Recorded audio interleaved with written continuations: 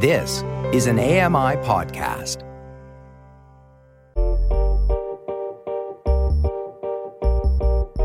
I'm Dave Brown, and this is a podcast version of AMI's Morning Show, Now with Dave Brown. Catch the live broadcasts weekdays from 9 to 11 a.m. Eastern on AMI Audio and AMI TV.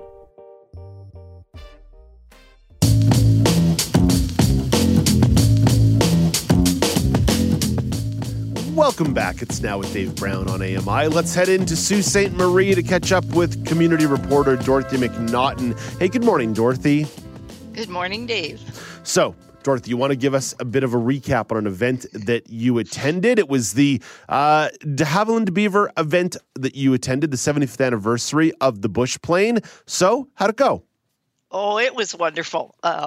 It was just so neat. I love going to that place anyway, but it's a great big hangar with all kinds of planes in it.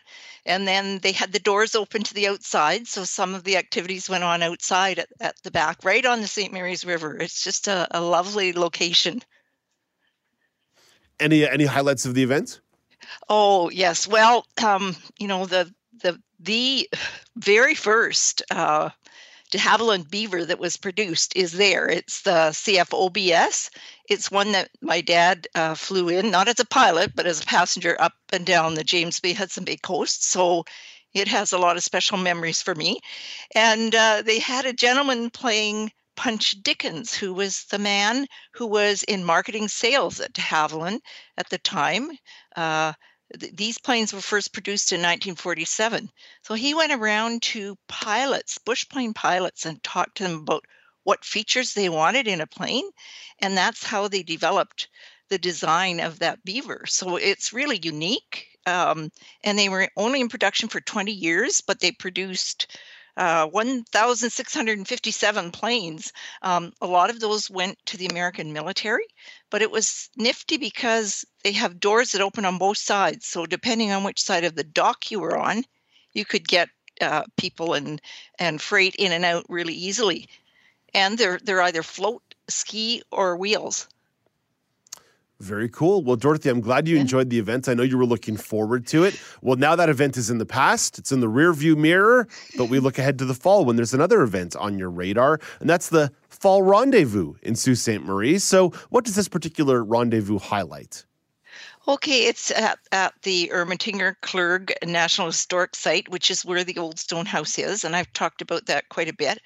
They have really neat activities going on there. So this is September 21st to 24th. Give people lots of notice to sort of plan their day to be there. On the lawn outside, they have tents erected and everything, but they have a reenactment of the War of 1812 with people in period costumes. They have people in these buckskin jackets and moccasins, and I like the part where they're shooting off muskets. That's kind of neat. That's a sonic experience right there. It certainly is. What else is on the agenda for locals to enjoy? They do cultural activities. They call it living history, which I think is really neat. So they talk about the history. They talk about what happened during the War of 1812 in the area, and it's fascinating. And there's lots of activities going on there. They haven't got a lot of details yet, but it's kind of this similar year after year, and it's free, which is great, and it's outside, and it's in a great location too, right downtown. It's by the water, not far from the waterfront. It's really accessible. So I think that's really important. The low price of free 99. We like that one through and through, Dorothy. There's some links here in terms of where folks can learn more, but they are quite long. So what we'll do is we'll share them on the blog after the show, ami.ca/nowblog, ami.ca/nowblog. Dorothy, just the other day, I was hanging out with some friends and talking about how much we love the Toronto Public Library. And there's so many folks around so many communities across the province and across the country and across the world who really depend on great services from their public libraries. Well, you wanted to offer up some insight on the visiting library service that's offered by the Sault Ste. Marie Public Library. So they're in the process of reinstating the service. What can you tell us about it? Well, it's been around for quite a while, and there are lots of libraries, excuse me, across the country who offer this service. It's for people that can't get out to the library. And even for CELA services, you have to be able to get your books back to the post office. Lots of people can't do that. So it's for people who are unable to get out, and it's a delivery service. So every 4 weeks, someone comes to the door with your books or your CDs or your Daisy books, and then you can listen to them, and they come and pick them up for 4 weeks later, a month later. And the people who deliver the books are all volunteers.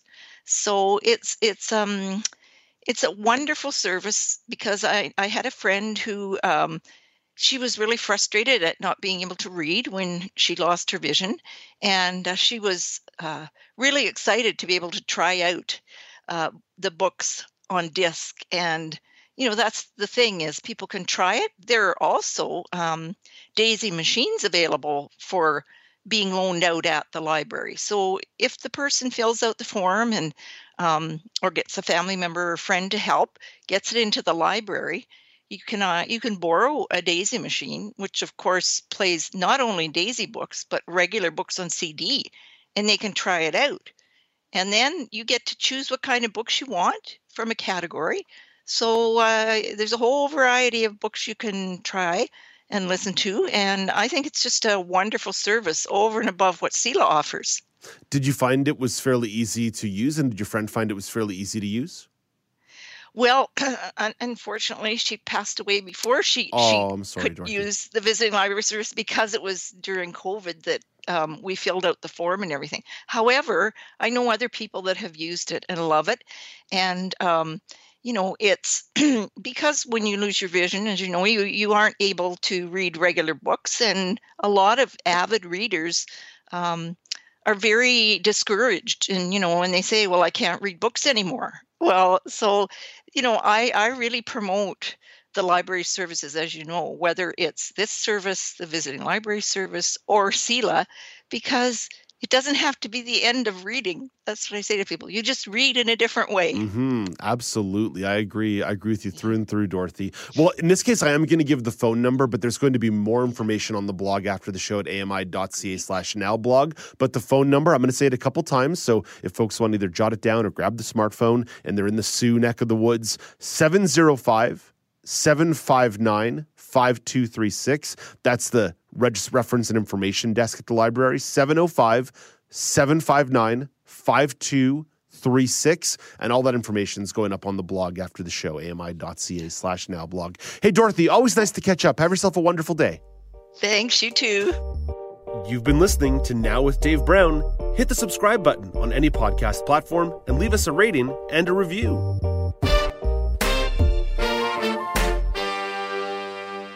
Join me every couple weeks for the Outdoors with Lawrence Gunther podcast, where we learn about outdoor tech and tips. Plus, we look at news affecting the environment. AMI's Outdoors with Lawrence Gunther is available from your favorite podcast provider.